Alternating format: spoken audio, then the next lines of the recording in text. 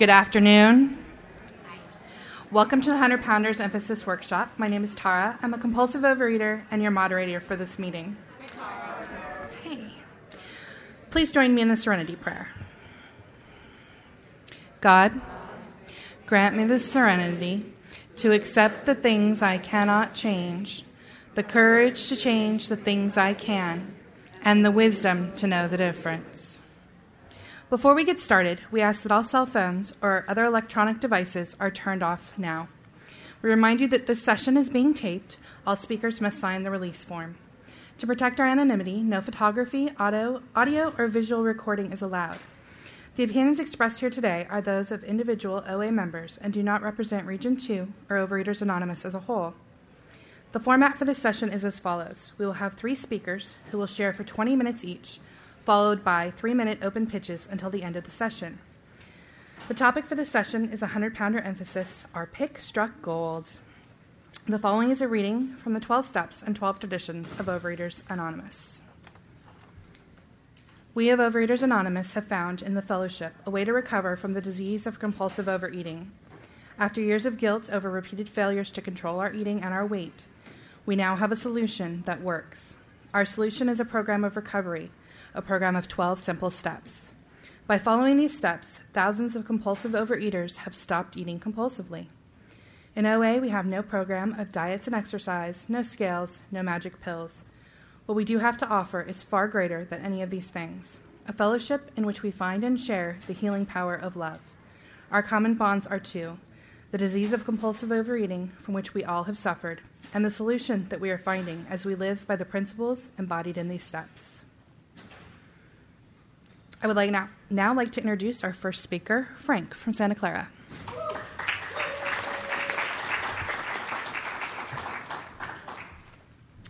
Hi, my name is Frank, and I'm a compulsive overeater.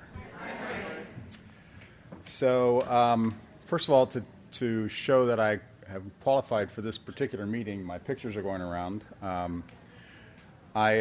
I'll give you the summary of the numbers right now. I've been in the OA program for 32 years, actually almost 33 years at the end of August. I'm sorry. I've tried to get closer to the microphone. I've been in the OA program for almost 33 years. At the end of August, it'll be 33 years. My top weight before OA was about 430 pounds. I actually came in the doors at 380 pounds. I lost 180 pounds. I got down to my goal weight of 200 pounds within the first year in the program. Stayed near there for a number of years, but then I had a number of years of relapse and recovery with more weight gain during all the relapses and less weight loss during the recovery, so that I actually reached a higher top weight during my relapse of 460 pounds. And I actually was able to retire young in the year 2000, and my goal in retirement was to lose the weight. Work the program, lose the weight, and it took until 2006 before I got an abstinence that stuck. And in June of 2006, just before the Region 2 convention in Oakland of that year, I was at 403 pounds, and on June 26, I started my abstinence. That's the Monday before the convention. So I love R2 conventions. I've been to every convention since then, and to World Service and everything else I can get to. And I lost all the weight in the past 6 years. I got down to my goal weight range of about 205 to 215 is my range. Right at this moment in time, I'm at 225, so I'm up a little bit above my range right now, but that's from various things in the past 6 months. And with God's help, perhaps that extra 10 pounds will come off. So I'm down 235 pounds from my top weight is the bottom line. So I'm gonna talk about, first of all, the consequences. Being a double century loser, and I really am a loser. I mean, it's not anything glorious to have gained 200 excess pounds. That's not a good thing. But the consequences include, all kinds of things like broken furniture that I would sit in, the chairs would break, not being able to fit in an airline seat, having to buy 2 seats in order to fly on an airplane, and of course needing a seatbelt extender. Even when I could fit in one seat, I needed a seatbelt extender. Kids in grocery stores saying, "Hey, Mommy, look at the fat man." Or, my clothes ripping when I bend over, not being able to. There were many years when I couldn't go to movie theaters because I couldn't fit into the seats in the movie theater, so I just didn't go. So the thing about this disease, though, or any addiction really, is that the addiction is about using the substance despite the consequences. So the fact that I had all those consequences didn't stop me from compulsively overeating. I mean, that's the thing about the addiction. It's gonna do its thing no matter what the consequences are. And that's one reason I kind of considered the bariatric surgery, but I rejected it because all that does is kind of increase the consequences. If you eat too much, you're going to throw up instead of get fat. But, I would use despite the consequences, so that wasn't going to work for me either. So I have a disease of compulsive overeating, and the disease tells me all kinds of things. It tells me that I don't have a disease, first of all. That's the first thing the disease tells me. And it tells me that if a little bit is good, then a whole lot's better. I mean, I basically have a disease of more. Whatever I want, it's more. If a little bit is good, then a whole lot's better, and that's what I go for. I've heard a lot of things in this program, and almost nothing that I'm saying up here is original. It's almost all something I've heard somebody else say. But I heard someone say that I have a love-hate relationship with food. Normal people don't even have relationships with food, and that's what it is. And my disease is all about selfishness and self-centeredness. That's what it is. I want everything in the world for me now. That's what I wanted.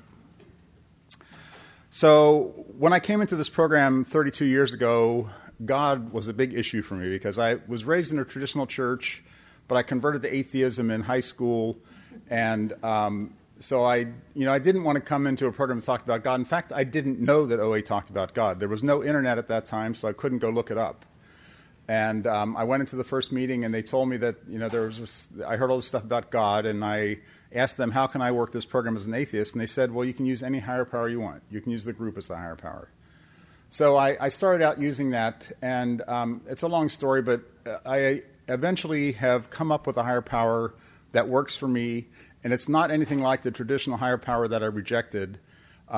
It's more like a God within, or the Christ within, or a higher self, or the right brain, or intuition. Those are all kind of synonyms that I would have for my higher power. And the main thing I need to know is it's not Frank. The Frank that's standing up here talking to you right now, that's Frank the compulsive overeater. That's Frank whose life is unmanageable. And the higher power is the part of me that knows how to live life well and knows how to eat moderately. And that's what I need to turn my will and my life over to the care of, to that higher power within me.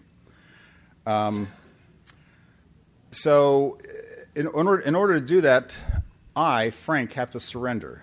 And I have to surrender, first of all, that I am a compulsive overeater. And, the word surrender means that you lose, right? I mean, the country that surrenders in a war lost the war. But the thing is, surrender brings peace.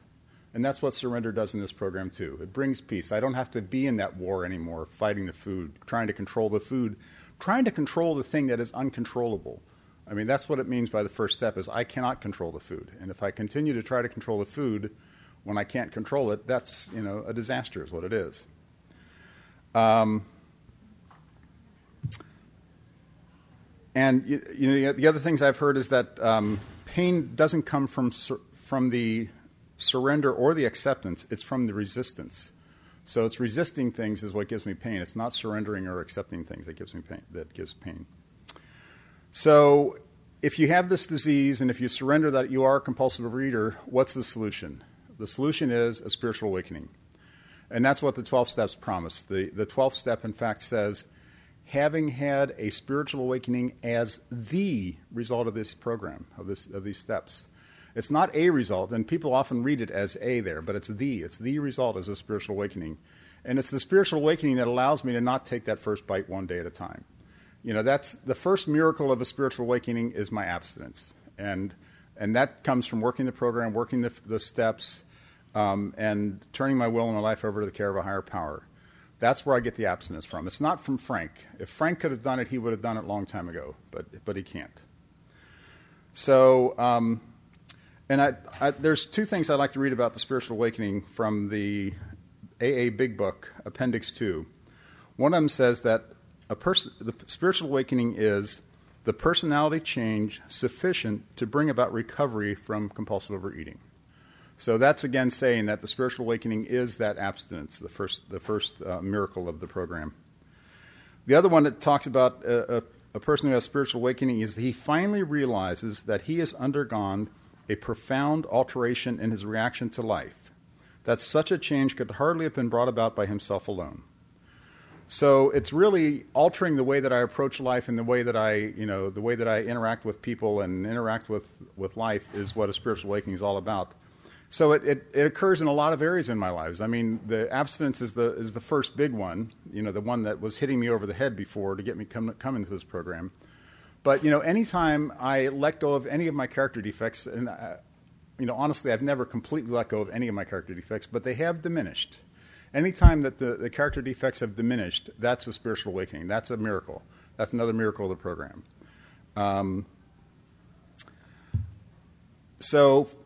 And then there are other things too. Basically, doing anything that I couldn't do before. Like I liked having my bed made every day, but I couldn't make my bed. Well, 6 years ago, I started making my bed, and I make it every day. Even in a hotel, I'll pull the covers up. It's become a bit of a compulsive habit now, but that's all right. Another one, for example, is driving. Driving brings up a lot of my character defects. And one of the things that really pisses me off is drivers who drive aggressively and drive too fast. Well, guess what? I drove aggressively and I drove too fast.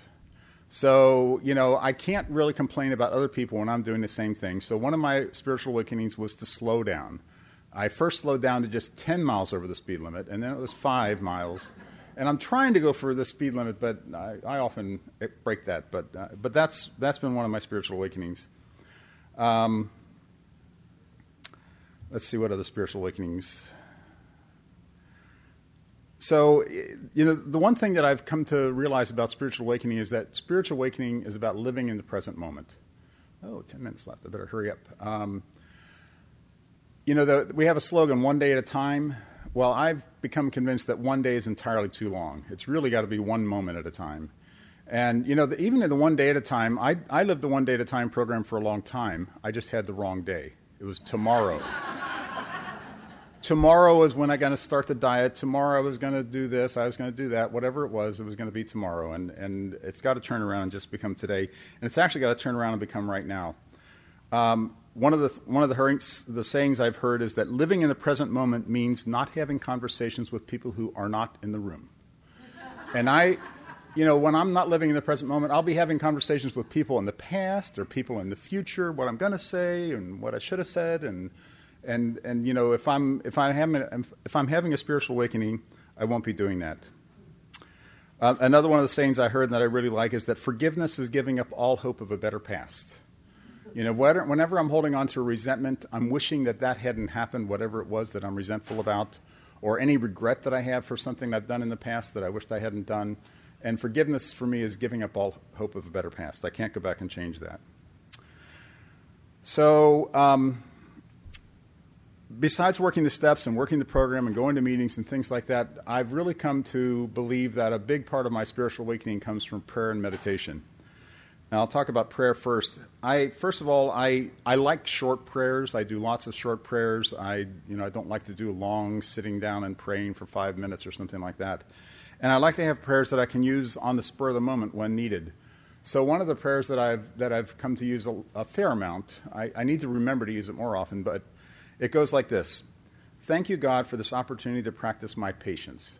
And that typically comes up like in a situation like a grocery line that's not moving fast enough, or traffic on the road, or whatever it is. Whenever I can feel that impatience coming up, that's when I say that prayer.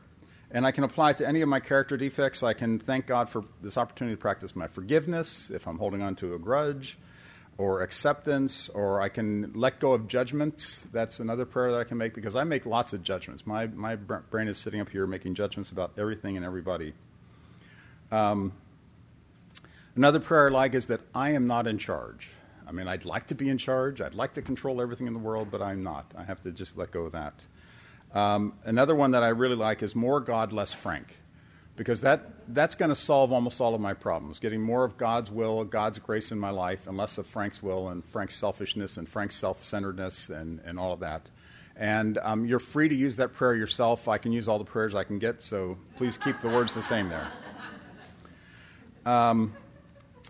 Another prayer that I need to use, I don't use it often enough, is to say, God, please make my character defects glaringly obvious before I engage in them. Now, one of the benefits of step 6 and 7 is that they become glaringly obvious to me after I've engaged in them. But that's a little bit late. I need to really make them obvious to me before I engage in them. So that'll really help a lot. And then the final short prayer that I just not too long ago came up with is relax and trust. I mean, I just have to trust that God's will and God's grace is going to be at work in my life, and just relax and let life happen the way that's going to happen.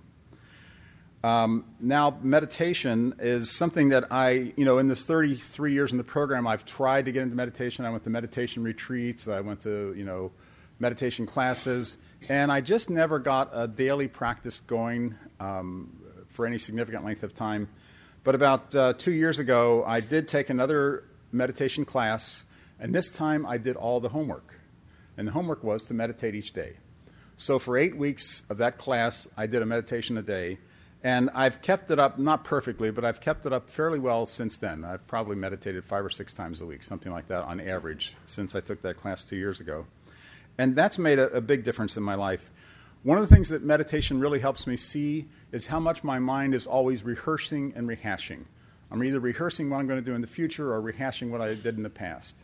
Some people have questioned whether or not OA is a mind control cult. Well, the fact is, my mind has controlled me for years. I need to get some control over my mind, and that's what meditation helps me to do. And, the problem, of course, with meditation is thinking. You're sitting there trying to do whatever practice it is, and thoughts start coming up. And it just helps me to remember that, because I can notice those thoughts come up when I'm in meditation, it helps me remember that thinking is the problem. Thinking isn't the solution. I can't outthink this disease. It has it's using the same brain that I'm using. So, thinking is not one of the tools of the program. If you read the tools pamphlet, thinking is not one of them there. So, meditation has really given me an opportunity to help to let go of the thinking, or at least notice the thinking. That's the thing, thinking can be so automatic that I just do it without even noticing I'm doing it. In meditation, I have the opportunity to notice when I'm doing it. So that's the program that that's the program as I understand it, and the way that it's helped me. And the steps are important, the meetings are important, sponsors are important, all the parts of the program are important. There's nothing that can be really left out. But the thing that I really need to do is to keep God in my program. Because that's where the recovery is going to come from. Like these extra 10 pounds that I've gained in the past 6 months, I got lots of excuses. I broke my wrist 6 months ago, so I couldn't do my normal exercises I was doing. And then we went on a lot of vacations, and so there was all these restaurants on vacations and things like that. But, it wasn't like I was binging or anything. On the average, to gain 10 pounds in 6 months, you eat about 200 extra calories a day that you didn't need. So it's not like I was binging. It was just too much food. So I just need to let go of that, accept it that that's the way it is, and ask for God's help, because I can't do it myself. I'm powerless over food, and my life is unmanageable. And I'm very grateful for this program, and grateful for all the people that I've come to know in the program over the years. And the only thing that I did right during all those years is I kept coming back. Even during all those years of relapse, I came to the program. I didn't come very often. I would come maybe a couple of times a month or something to my standard Saturday morning meeting. And when I had abstinence, when I had some recovery, I was coming a lot more often. Notice the correlation there? Come more often, get more recovery. Come less often, have more relapse. And that's the way I've experienced it. But I knew that this program was the solution. I just was not willing to do it, and that's what led to my relapse. Well, actually, the other thing that really led to my relapse was ego, and that's one of the things I need help with from God, because I can't let go of my ego with my own ego. My ego isn't going to let go of itself. I need God's help on that. So that's what I have to say, and thanks for being here.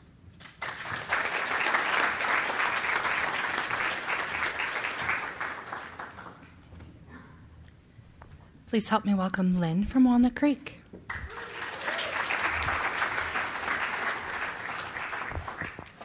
Thank you. And I actually have two sets of pictures. They're both the same. So it looks like this side of the room will be the pink book and this side the blue book. This is the retired teacher and me getting you all organized. But that's the pictures are the same in both books. Just so I remember, I'm Lynn, compulsive eater, compulsive overeater, and food addict. I first found how 32 years ago in 1980.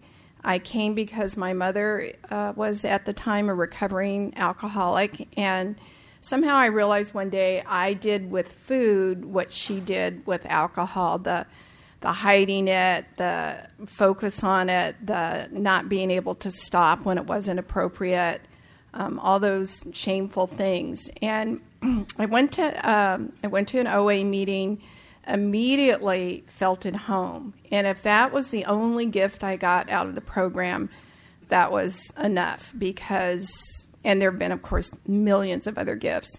But I don't know where my thinking was. I knew there were other overweight people. At the time, there weren't as many as there are today, but I certainly wasn't the only one. But I didn't know any other person in the world binged on food the way I did, hid the food, did all the shameful things that I did. I thought the other people that were overweight maybe ate an extra dessert or something like that. So walking into a meeting and hearing people talk my kind of talk was just enormously comforting to me. I was very enthusiastic about the program, jumped right in, tried really, really hard, went to lots of meetings, went to STEP meetings, went to Big Book meetings, got a sponsor, would get a little bit of abstinence, but I couldn't ever get consistent abstinence for 10 long years. And I actually went into OA weighing maybe like 200 pounds, and in that 10 years, I went up and down to the point where at the end of that, I was weighing 270 pounds. Just to get the qualifying out of the way, I stopped weighing at 270 pounds, but that's what I use as my weight. And today, I weigh about half that. My range is in the 135-pound range. So, and you'll hear a little bit more ups and downs in that story, but I've been in recovery since January 8th, 2006. I've been in recovery since 1980, but I've been in this abstinence since January 8th, 2006. And in the maintenance range I am now since about August of 2006. So I'm very, very grateful for that.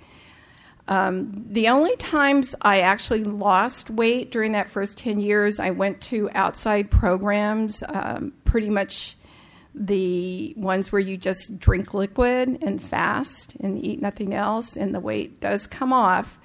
Of course, OA did not endorse that in any way, but thankfully they let me keep coming, even though I was doing that. The only requirement for membership is a desire to stop eating compulsively. Nothing else about what a person is doing or not doing with food can prevent someone from being an OA member. I am so grateful because in those 10 years, even though I was using food, I started changing. I started getting some self-esteem, getting some self-love. At the time, I was in my first marriage where I was emotionally abused, constantly told I was stupid, that I was worthless, that I would never succeed in life without this man. And I learned at some point I colluded with that on a subconscious level. I mean, intellectually, I knew I'd been to college. I wasn't that stupid. I had graduated from college. But emotionally, oh yeah, I'm pretty stupid. When he said that, was my subconscious thought. A lot of that was because I was using food, throughout the marriage. It was almost a 20-year marriage. So whenever something was painful, he also had numerous sexual affairs outside of the marriage. So whenever there was something really painful, I used food. I just ate and pushed it down. And like Frank said, in fact, Frank said a lot of things I'd been planning to say. Great minds think alike, I guess. I was always going to change tomorrow. I was always going to become abstinent because I knew from the meetings abstinence meant a food plan where I wasn't abusing food. And I was always going to do it tomorrow, next week, after my birthday or whatever. And, of course, that day never, ever came. And so when I do speak, one message I have is it's today. It's this moment. I hope no one in here has abused food already today, but it's very possible somebody has.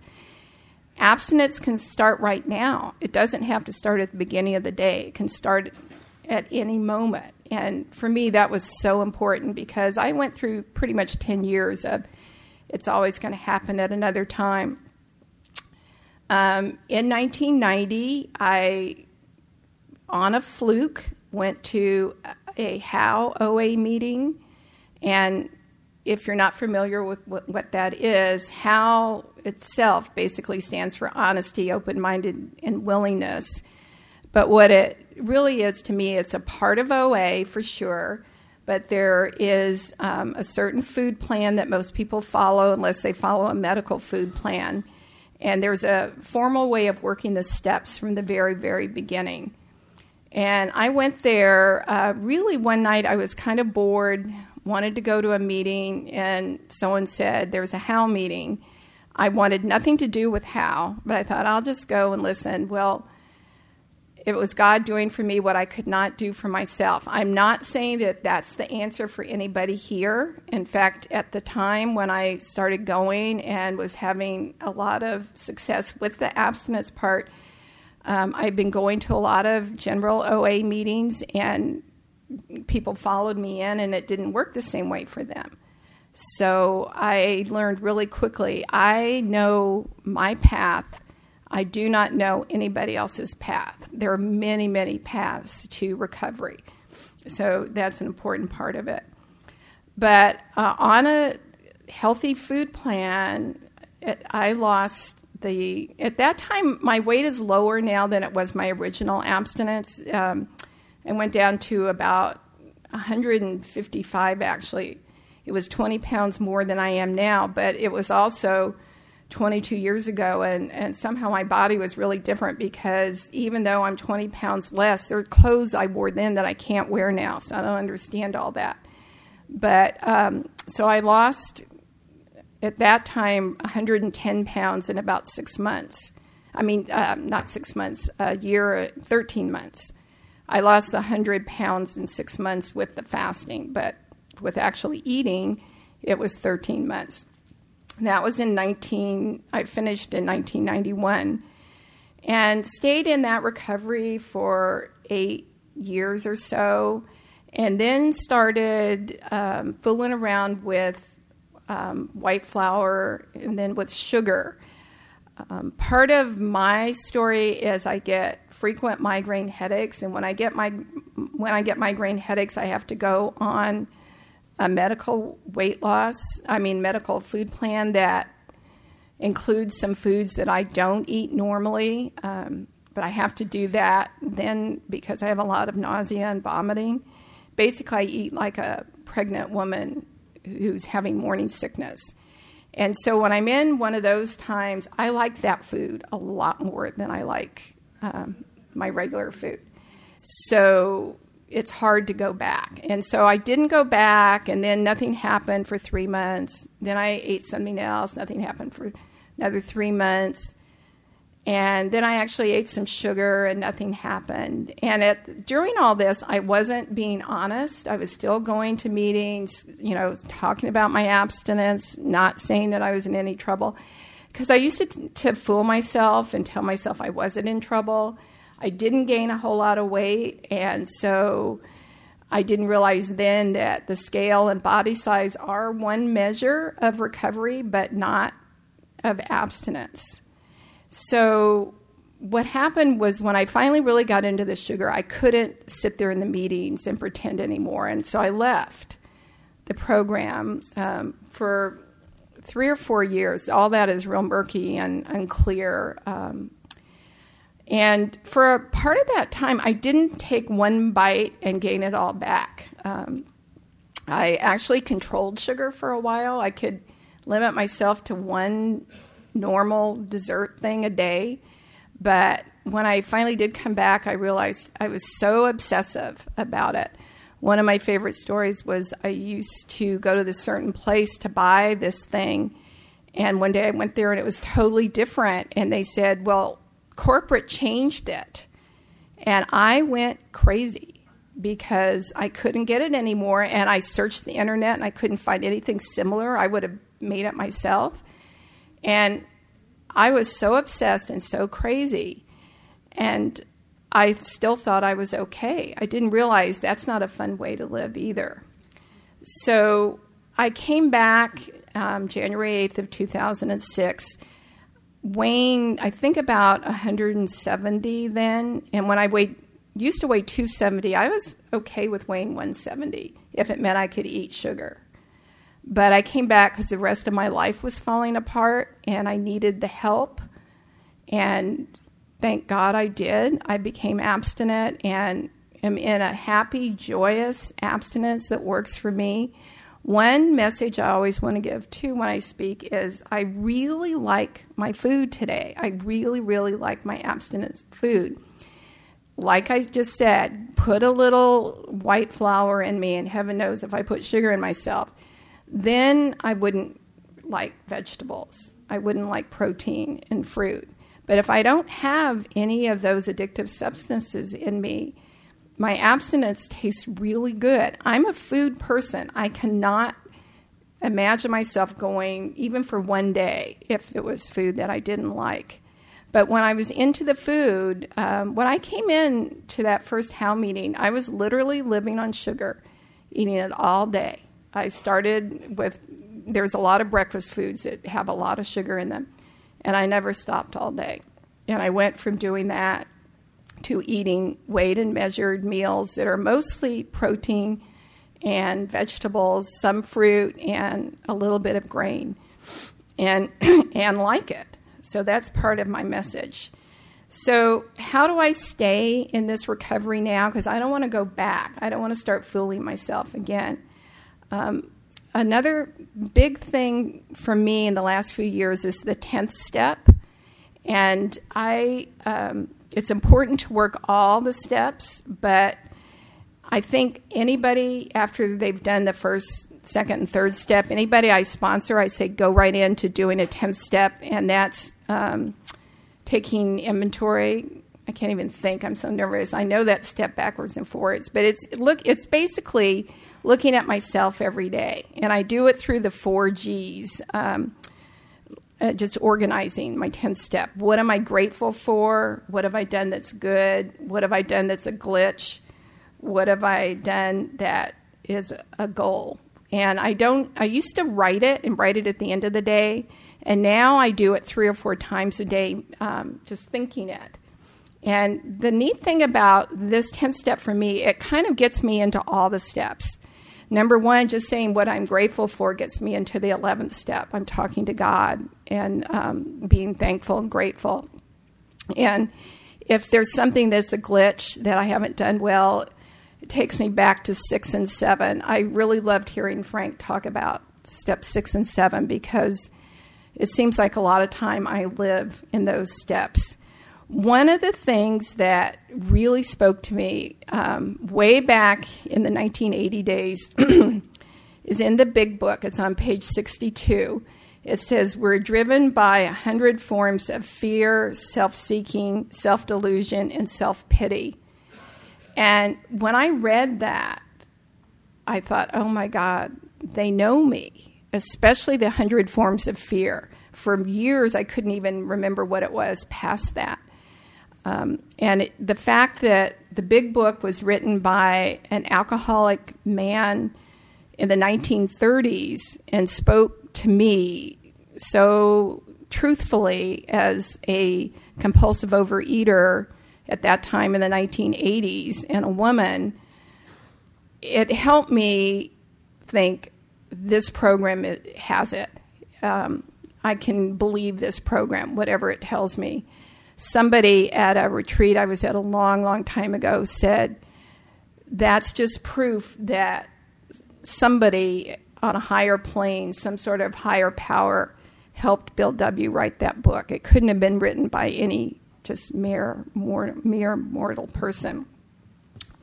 So the other thing that helps me is that sometimes it's called the 9th tool. In our meetings, for some reason, we call it the 8th tool. But it's the action plan tool, the new one. And that helps me so much because that has taught me to pause many, many times throughout the day. And I personally feel that there's a God within. And the God within cares not only about what I eat, but like, should I go to the library first or should I go to the hardware store first? Even mundane things like that. I can pause and ask God for an intuitive feeling. And it's just made things just go so much better for me. Along with that, 99.9% of the time, I do recoil from the food as if it were a hot flame, another thing in the big book. But if there's that one little thing, of all things here, I went into the bathroom that's usually men's and it's now for women. It smelled like a binge food in there to me for some reason. And it didn't call me, thank God. But if a food does start speaking to me in any way, my personal God who helps me know when to go to the library will also help me. I get very specific about the food. I used to say, help me not eat. Now I say, I'm thinking about this food right there, and please make it easy. Remove the compulsion. I make a commitment to my higher power that just for today, I'm not going to eat it. If I can't stand it, I'll eat it tomorrow. But just for today, I won't. And then I heard this at a meeting when I went one time in San Diego. The person said, make it easy. And I thought, well, why not? So I asked my higher power to make it easy. That's essentially saying remove the compulsion. And if there's no part of me that's going to rationalize in any way that I'm actually going to eat it today, then the compulsion gets removed and it goes away. It's a integral part of the way I work the program. Let's see, I don't have much time left. Let me see if there's anything else that I haven't said. A long time ago, a sponsor said that I could, when things are going on in life, as we all know, I could turn to food or I could turn to God. And the way I like to talk about it is if Lynn is over here and God is over there and there's a mountain of food in between, I can get through over that mountain or get around the mountain to get to God. But when there's no food, it's a straight shot. And God talks to me through people like you in meetings, and in the literature, through my writing, people on the phone. But God also talks to me through TV shows. He had Paula Deen speak to me one time on TV, answer something. That's kind of bizarre for God to use her. Novels, movies, places where I'm not looking for God. God is there if the food is not there. But if I get involved with the food in any way, then it's very easy, even after all this recovery, all this time, it's very easy to get myself into a place where I don't hear God. So thank you very much for listening to me. I appreciate every person in this room. You are all an integral part of my recovery.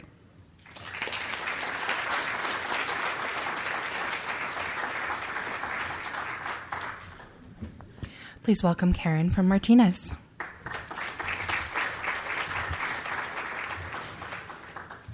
Hi, I'm Karen, a compulsive eater. I was just recently at a party with a bunch of OA people, and one of the things I haven't seen them in a while, and all of a sudden they said I was in the hot seat. They were asking me all these questions, and all of a sudden I feel like I'm in the hot seat. Anyway, there's some pictures going around. God speaks to me in a lot of ways. I teach, and one of the things I have a bunch of stuff underneath my sister's house. I went through a box I haven't seen since 2003, and I didn't come into program until 2007. But I found a picture of me with a group of kids when I was student teaching, and just to qualify my number, and I'm telling you the story, is because I found a picture of me at my top weight at 403 pounds. And I looked at that, and I was surprised. I did not take pictures of myself.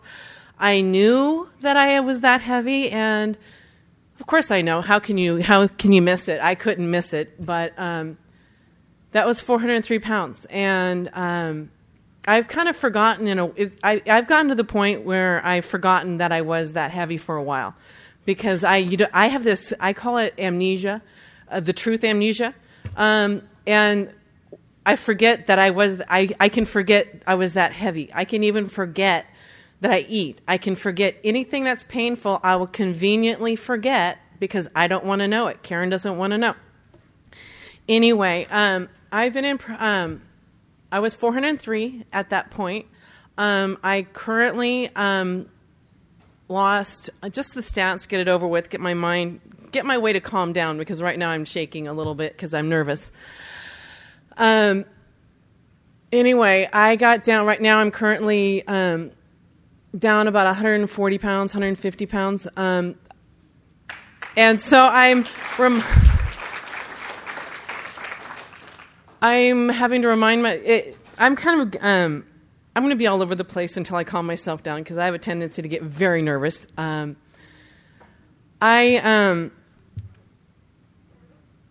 of the when I was 403 pounds, I listened to a lot of podcasts, and one of the ones I listened to, I keep looking at that picture keeps coming into my mind, because in one of the podcasts, someone said he paid to get into the program.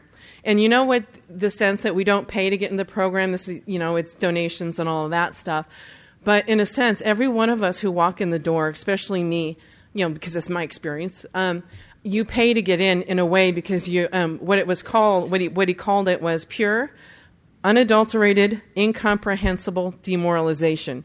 That's what he called it. It was an acronym, PAID. Pure, unadulterated, incomprehensible demoralization. When I look at that picture, I wanted to die at that point in that picture. And it's going around in that picture, but I wanted to die at that point. I was ready. I was so demoralized that I was done. I'm like, okay, I'm done with life. I have no hope. I have no faith. And right now I look at my life and I go, I have a lot of issues that are going on right now, but I still remember. And that picture is God talking to me that no matter what I'm going through right now, I'm not there. I do not feel demoralized anymore. I feel there's so much hope in my life that because I'm working the steps, I have. In working the program, I've realized that that person in that picture, when I hit bottom, the pain was getting, there's a saying that says, when the pain outweighs the pleasure you get from the food, that change will happen. And that picture for me right now it's a reminder that pain was there. I could see it in the pictures. I can see it in any picture when I was heavy. It's not the weight, it's the pain, the emotional pain that I was trying to cover up. One of the things, to go back into my childhood and to how I got there is, when I was 9 years old, my weight problem didn't really start until I was 9 years old. I come from a family of compulsive eaters. My mom's heavy, my dad's heavy, everybody's heavy. I was even joking around if we had a dog. There's this joke. I use humor a lot when I teach. I use humor when I'm comfortable and when I relax. And our family joked around about the weight, and this joke popped into my head, and I don't think I'm going to say it. Oh God, I want to, but I'm not going to. Oh God, maybe no, I won't. Oh my God. I'm heavy, my mom's heavy, my dog's I can't do it. It's hilarious. Well, anyway, it comes down, even the dog's heavy, and we did this funny thing with our face. Just because we had to make light of it in a sense, light of the heaviness of the weight. Okay, now I'm laughing and I can actually talk now more comfortably. Because we had to joke around about it because there's no way, if we didn't make a joke about it, then we would be so sad and we live in that sadness. When I was 9 years old, is when my problems started. There was a lot of chaos going on in my family. And one of the things about working the steps is I've been uncovering a lot of things I've been using food to cover up. Food, for me, covered up emotions I did not want to have to deal with. And I've used food from then until now. I still want to use it now, but that's beside the point because I don't. It doesn't take away the wish and the compulsion. But when I can't deal with emotions and I don't know how to deal with it, I use food. That started when I was 9 years old when there's a lot of family chaos that happened. And I walked in, and one of the things that I remember, and then the reason I'm saying it is there are things that go on in your life as you grow up and can trigger things that start. Sometimes you just do it. But for me, I had to uncover a memory going through the steps and getting outside help that I walked in on my mom trying to commit suicide. And she may not have seen the details of it, but the point of it is I didn't know how to deal with it. I was 9 years old. My mom to this day doesn't even remember that I saw it. And I used that food as a way to deal with the emotions, and I also use that as a way to disappear. If I am the good little girl, I don't make waves, I disappear into the sidelines, and I use food, strangely enough. The weight even acted as a barrier, then I won't cause anybody problems. If I am a good girl, I do the right thing exactly as my mom wants it to be, then everything's going to be okay. I took it on for me as it was my job to be the family storehouse of the pain and the suffering. And I wore it. For me, the weight has always been a way of holding that shame and the guilt and the things that were going on, the chaos, the emotions in the family. I carried it. And as I've lost the weight, one of the things for me, I've had to learn how to use proper tools to deal with the emotions, because that's the pure reason why I use it. That was the beginning. And then it spiraled out of control after that. It served its purpose for a while. But then when it got to the point of it became physically impossible to do things that I wanted to do, that's when it became the pain. I started outweighing it. My childhood was used as a way of hiding. I became my mother's best friend because if I am heavy, then I won't date. If I'm heavy, I won't have to face friends. I've used that as a barrier from the outside world because my mom and I became codependent, and we became very codependent. And so in the process of losing weight, I've had to pull away from that, pull away from my family, in a lot of ways I've had to do things that means taking care of me. Before I came into the program, I kind of came into program in a weird sort of way. That picture is 2003, and I went to the my sis. I had made my sister my higher power. Not only my sister, my food. I made different things my higher power outside of myself and outside of the real higher power. God, I'll just call him God. I used everything but God to fill that emotional hole, numb myself, all those things. In the process, I've had to learn how to deal with that, and I forgot where I was going to go with that. Well, anyway, I got into the program in a roundabout sort of way. My sister's friend went into this facility for, addicted teenagers, and so they had these seminars. And it's a lot like the 12-step programs in a way, but it's in a compacted way. And thank you. And I ended up going into the program, and I've learned into that program. And one of the homework assignments was go to a 12-step program. And everybody in my little group took me to an OA meeting. Said, we're going to take you over here. And I realized that's this place. Everybody here is my home. A lot of the times I get into these modes where I cry, and the mantra is, I want to go home. I want to go home.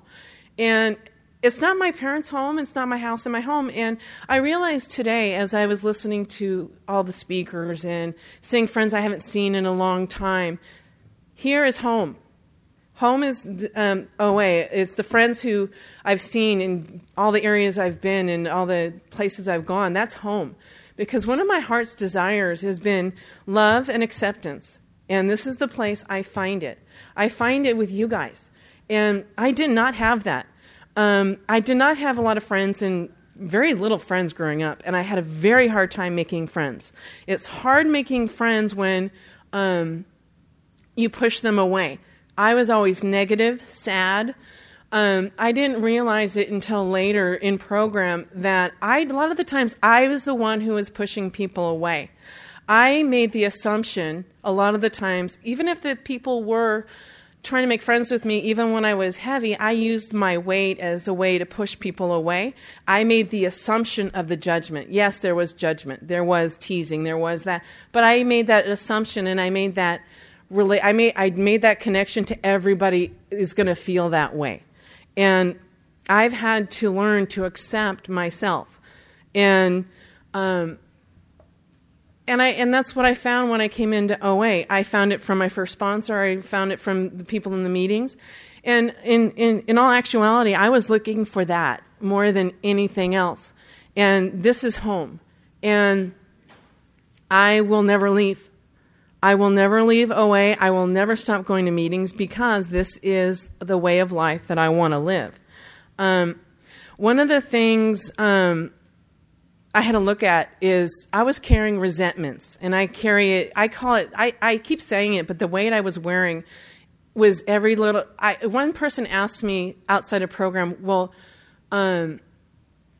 how did I do it? And I said I had to deal with my issues. I told her that every pound I lost was a pound of resentment, a pound of emotional baggage that I was carrying. I'm kind of stuck right now at a current weight. And I think it's because I've had to go back and look at what am I still emotional baggage am I still carrying around. And right now I'm in the process of learning what that is. And I know I'm going to get rid of it.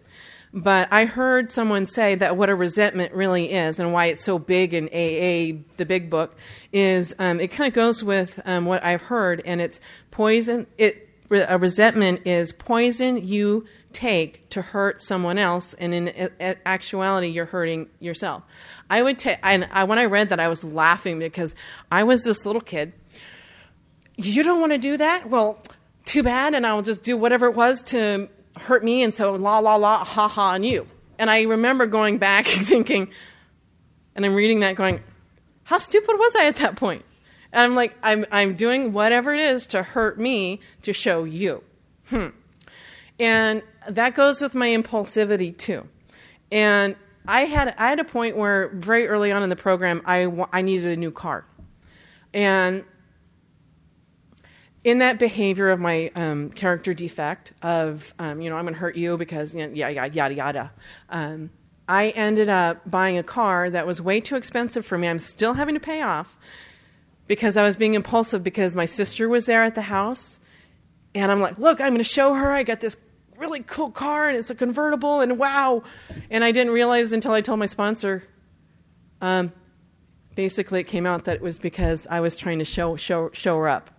And my household was about competition, who's got what and who's better than the other person.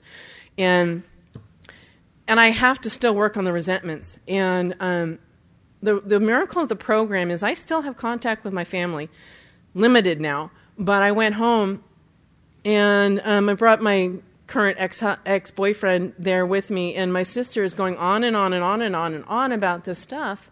About her, boyfriends and this and that, something, and this may not make sense. But what it felt like was that she was trying to show me up in a weird sort of way, and I kind of just laughed at it and went, okay, do whatever you're going to do.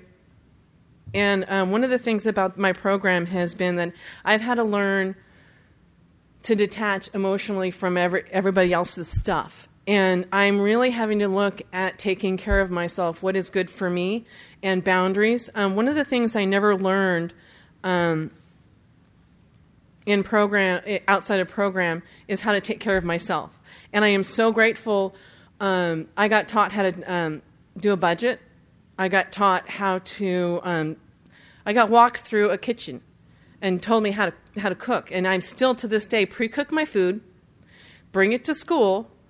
I get comments on my food all the time about, oh, you've got this food. I'm at school and I go and microwave it, and I get so every time, everybody who walks to the teacher's lounge, wow, that looks good, looks better than mine, and that's what I'm grateful for. Is I've had to learn to take responsibility for my food and for my actions. And my sister, I went to my other sister's house the other day, and I made a deal. I had to bring my program with me wherever I go. And I walked over there. I was over there, and I went to the grocery store, got stuff I needed. And my sister made this comment that you're the only adult in the house. And I went, huh? Me, the adult? And it was because I went and did what was necessary to take care of myself. I took care of my food no matter what. And that's what it is. And in one of the podcasts, they said responsibility is your response to God's ability. I can't do that by myself. I do that through the people who are coming to my life to tell me these messages I need to hear, to show and walk me through the things I need to learn how to do. I am 40 years old, and a lot of the times I feel 20. Sometimes at certain points I felt 14, because I have to relearn and be reparented the way I should have been parented the first time. Especially when I got into a relationship with somebody, I had no clue what I was doing. I didn't know how to take responsibility didn't think I did. But I consider it a miracle right now that I got into a relationship, and I'm 40, and that was the first time in my life I've actually been in a real, honest-to-goodness relationship that wasn't fantasy or whatever it is. But I had to learn how to stand up for myself, which I wouldn't do. Because a lot of the times I still want to be that little wallflower and not stand up for myself and not make waves. But boy, did I make waves. But in a way that is respectful, is kind, and in a loving way, I stood up for myself. Never once did I degrade or yell or all those things I worried about me doing. And that's the grateful thing I have about program. I learned how to talk to people in a way that's respectful, dignified, but it's also standing up for what I need in that relationship. And I had to learn that with teaching. That first year in program, my first year in program was the first year I got a teaching job. I was so over my head with what I was doing. I did not know how to deal with it. Here is someone going in, having to put boundaries around kids when I couldn't put boundaries around anything in my life. And so I've learned in the course of this last school year is I put it into practice, standing up for boundaries in a way that's responsible, and how to be that responsible adult that God wants me to be, how to be that responsible teacher. And one of the things about wanting to find love and acceptance, and the year before I was in a situation in my job that I couldn't handle, and I had to say a prayer in my head.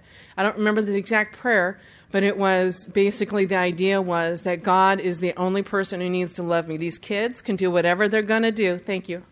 But God's the only love I need. If I want all the acceptance from anybody else outside of myself, because that's the mark of my disease, is I look for something outside of myself, doesn't care what it is, it could be entertainment, it could be anything, to fill that hole and to find that love and acceptance. And the only time I'm ever going to get it, because human beings fail. They're human. That's what makes them human. And I've had to learn that. And I don't need anybody else's love or acceptance except for God. And I find that also with you guys. Because every time I talk to a newcomer, every time I come up and speak, I'm learning how to fill that hole, that spiritual hole that I try to fill with food. And what the biggest thing, there's a thing I heard that it really hits me is, in order to be successful in this program, I've had to have the desire to change. I had to make that decision to change and accept that direction of the sponsor, the literature, whatever it is, and have the discipline to follow it or to carry out that action. And so, my last thing will be is that is what's going to help me keep going in the program, and no matter what. And the fun thing is, something I never thought I would do. I got a tattoo, which is the funniest thing. And I got I put a tattoo on there of a dragonfly, and it represents to me that no matter how much I fight it, I can't let recovery go because it's permanently attached. So no matter what, I'm permanently attached to the program.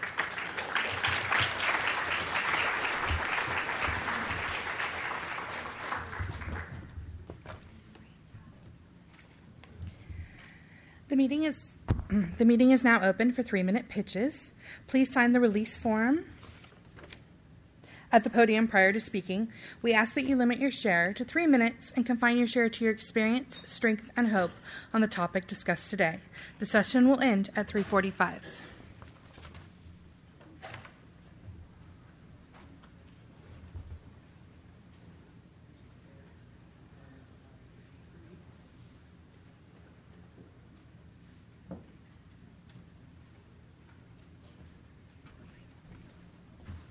Hi, I'm Rhonda, compulsive eater. Hi, Rhonda. Hi. Amazing. Thank you so much, because I have paid that price. I have.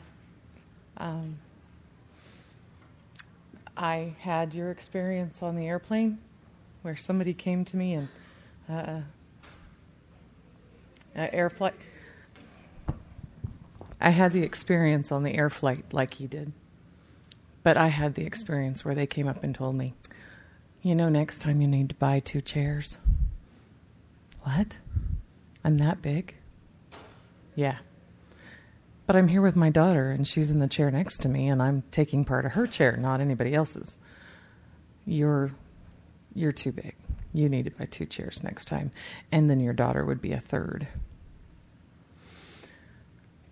Completely and totally embarrassed.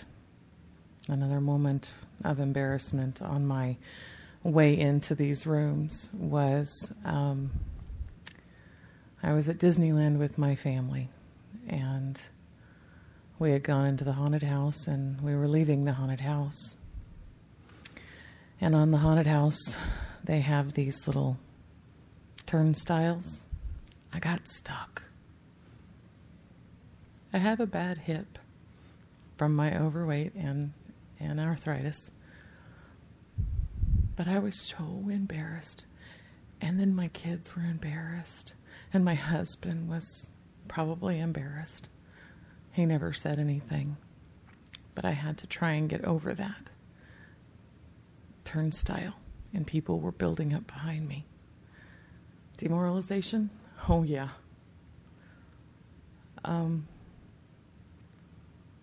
I have had a lot of demoralization, and I've done a lot of self-demoralization. But I thank God that this program is here and that you are here, because without it, there is no way that I would have come down 118 pounds in 8 months. With experience, strength, and hope, you can do it too. Thank you.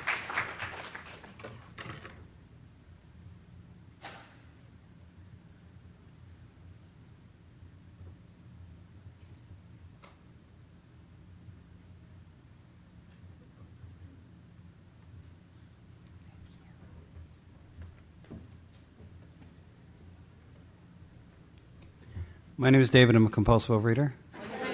Howdy. Just to qualify briefly, my top weight I got up to 461. I've now lost about 175 pounds, and I still have to lose about 75 to 100 pounds. That's just my story. And a lot of relapse, up and down, consistent for a few years here and there. And it's just been a real struggle. I fought it tooth and nail ever since I walked into the door. And I fight it on occasion. And sometimes I surrender, and that's when the recovery hits. And, there's a reality for people who are 100 or more pounds overweight. And it's almost like having a different eating disorder than everybody else in the fellowship. There's anorexic, there are people who are bulimic, there are lightweights, heavyweights, there are people who have body dysmorphia, who think that they're overweight, whatever. But for people who are very, very fat, it's just a different reality. It just is, and we all know that, for those of us who've been there. And so for me, I know when I first came into the program, and my sponsor said you have to have 8 ounces of non-fat yogurt and a 6-ounce apple, I just knew that since my normal breakfast were 2 apple fritters and a latte, that I was in trouble, and that was just the reality for me.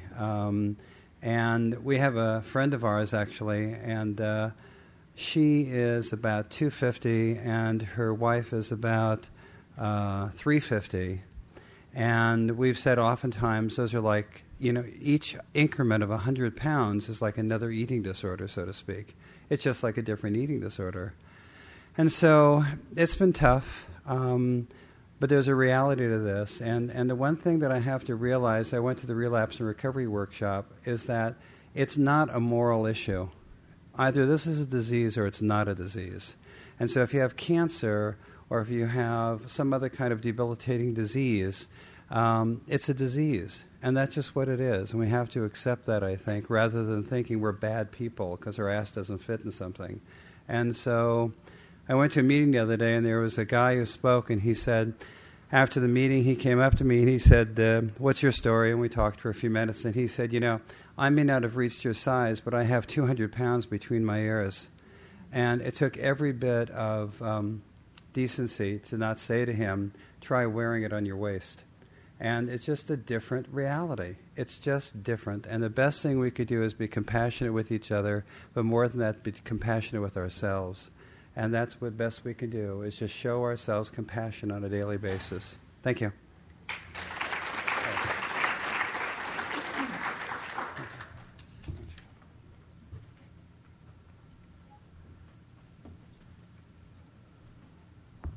Hi, my name is Lee, and obviously I'm a compulsive overeater. I came into the program at 218, and my top weight was about 230, and I'm only 5 foot tall. So it really showed. I couldn't hide it. My kids were ashamed of me. I was ashamed of me. My husband left. It was pretty bad. I had a heart attack. I had diabetes. I had asthma. I have arthritis. And I kept eating. I couldn't fit into the seat at Denny's or IHOP or any of my other favorite restaurants. And then I came to OA. And I've lost 50 pounds this week.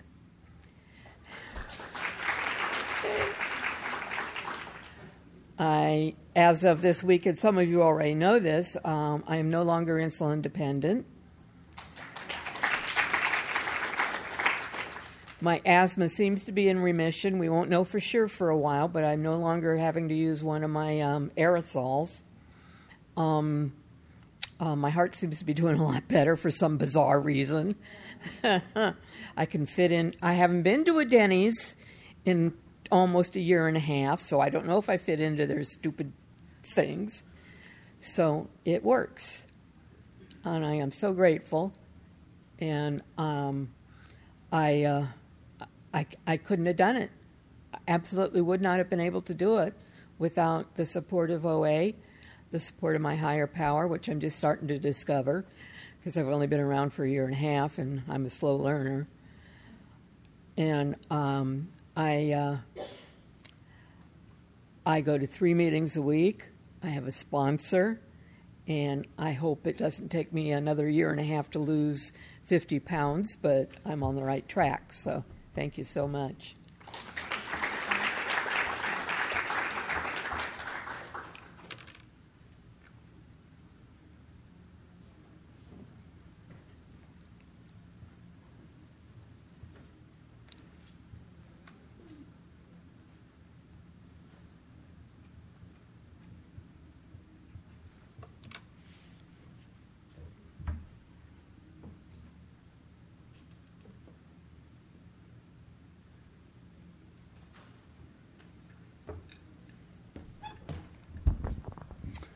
Good afternoon. My name's Michael. I'm a compulsive overeater, sugar addict. I came into this program February 11th of this year. I got my sponsor in my first day of abstinence, February 14th. By the grace of God, I've been able to maintain that abstinence, and I've lost 65 pounds in that 5.5 months. It's a real miracle, first of all. I didn't even know there was such thing as an OA. I came into this program totally by accident.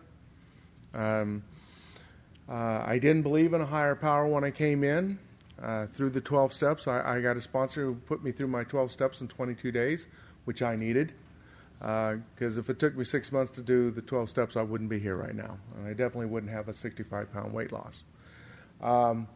I choose to call my higher power God, which is an acronym that stands for Grace Offering Dynamo. Because I couldn't deal with the God I grew up with. And with this dynamo, I was able to honestly look at my character-based obstacles, otherwise known as character defects. And it allowed me to take a look at what I was doing to the people I love and to myself. It allowed me to find out the reasons why I never fit in. I was that person that was always on the outside looking in. When the company had the Christmas party, I volunteered for extra work so that I wouldn't have to deal with the Christmas party. And my life has just really changed around 180% in the last 5.5 months. I've gone from a person that was isolated to where I would leave my room once or twice a month, thank you, and basically I'd be to go get groceries. So the only person I'd see all month is that clerk. Now I accept any invitation that comes my way. I now understand why people get together and associate. And I've really, really learned to appreciate having all my brothers and sisters in recovery to give me the support I need. Because I sure couldn't do it. I was waiting to die. I was hopeless, helpless, useless, in a pit of despair. And now there's hope in my life. I now have no longer feeling helpless. I have a program that I follow and work. And because of the service that I'm allowed to give through this program, and that the program has taught me to willingly search and do, I no longer feel helpless. So with that, I want to thank all of you for being part of my recovery. And my time is up, so thank you very much for allowing me to share.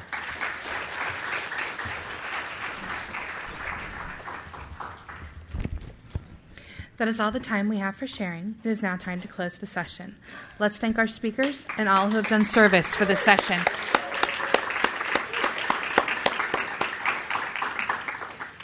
If you've enjoyed this workshop, we encourage you to stop by the tapes table in order to pretend I can read, really. In order to order copies of this session or any other sessions. All workshops and main speaker events are being recorded and are available on CD or as an electronic download. Please join hands as we close with the OA Promise, I Put My Hands in Yours, that you'll find on page 8 of your program.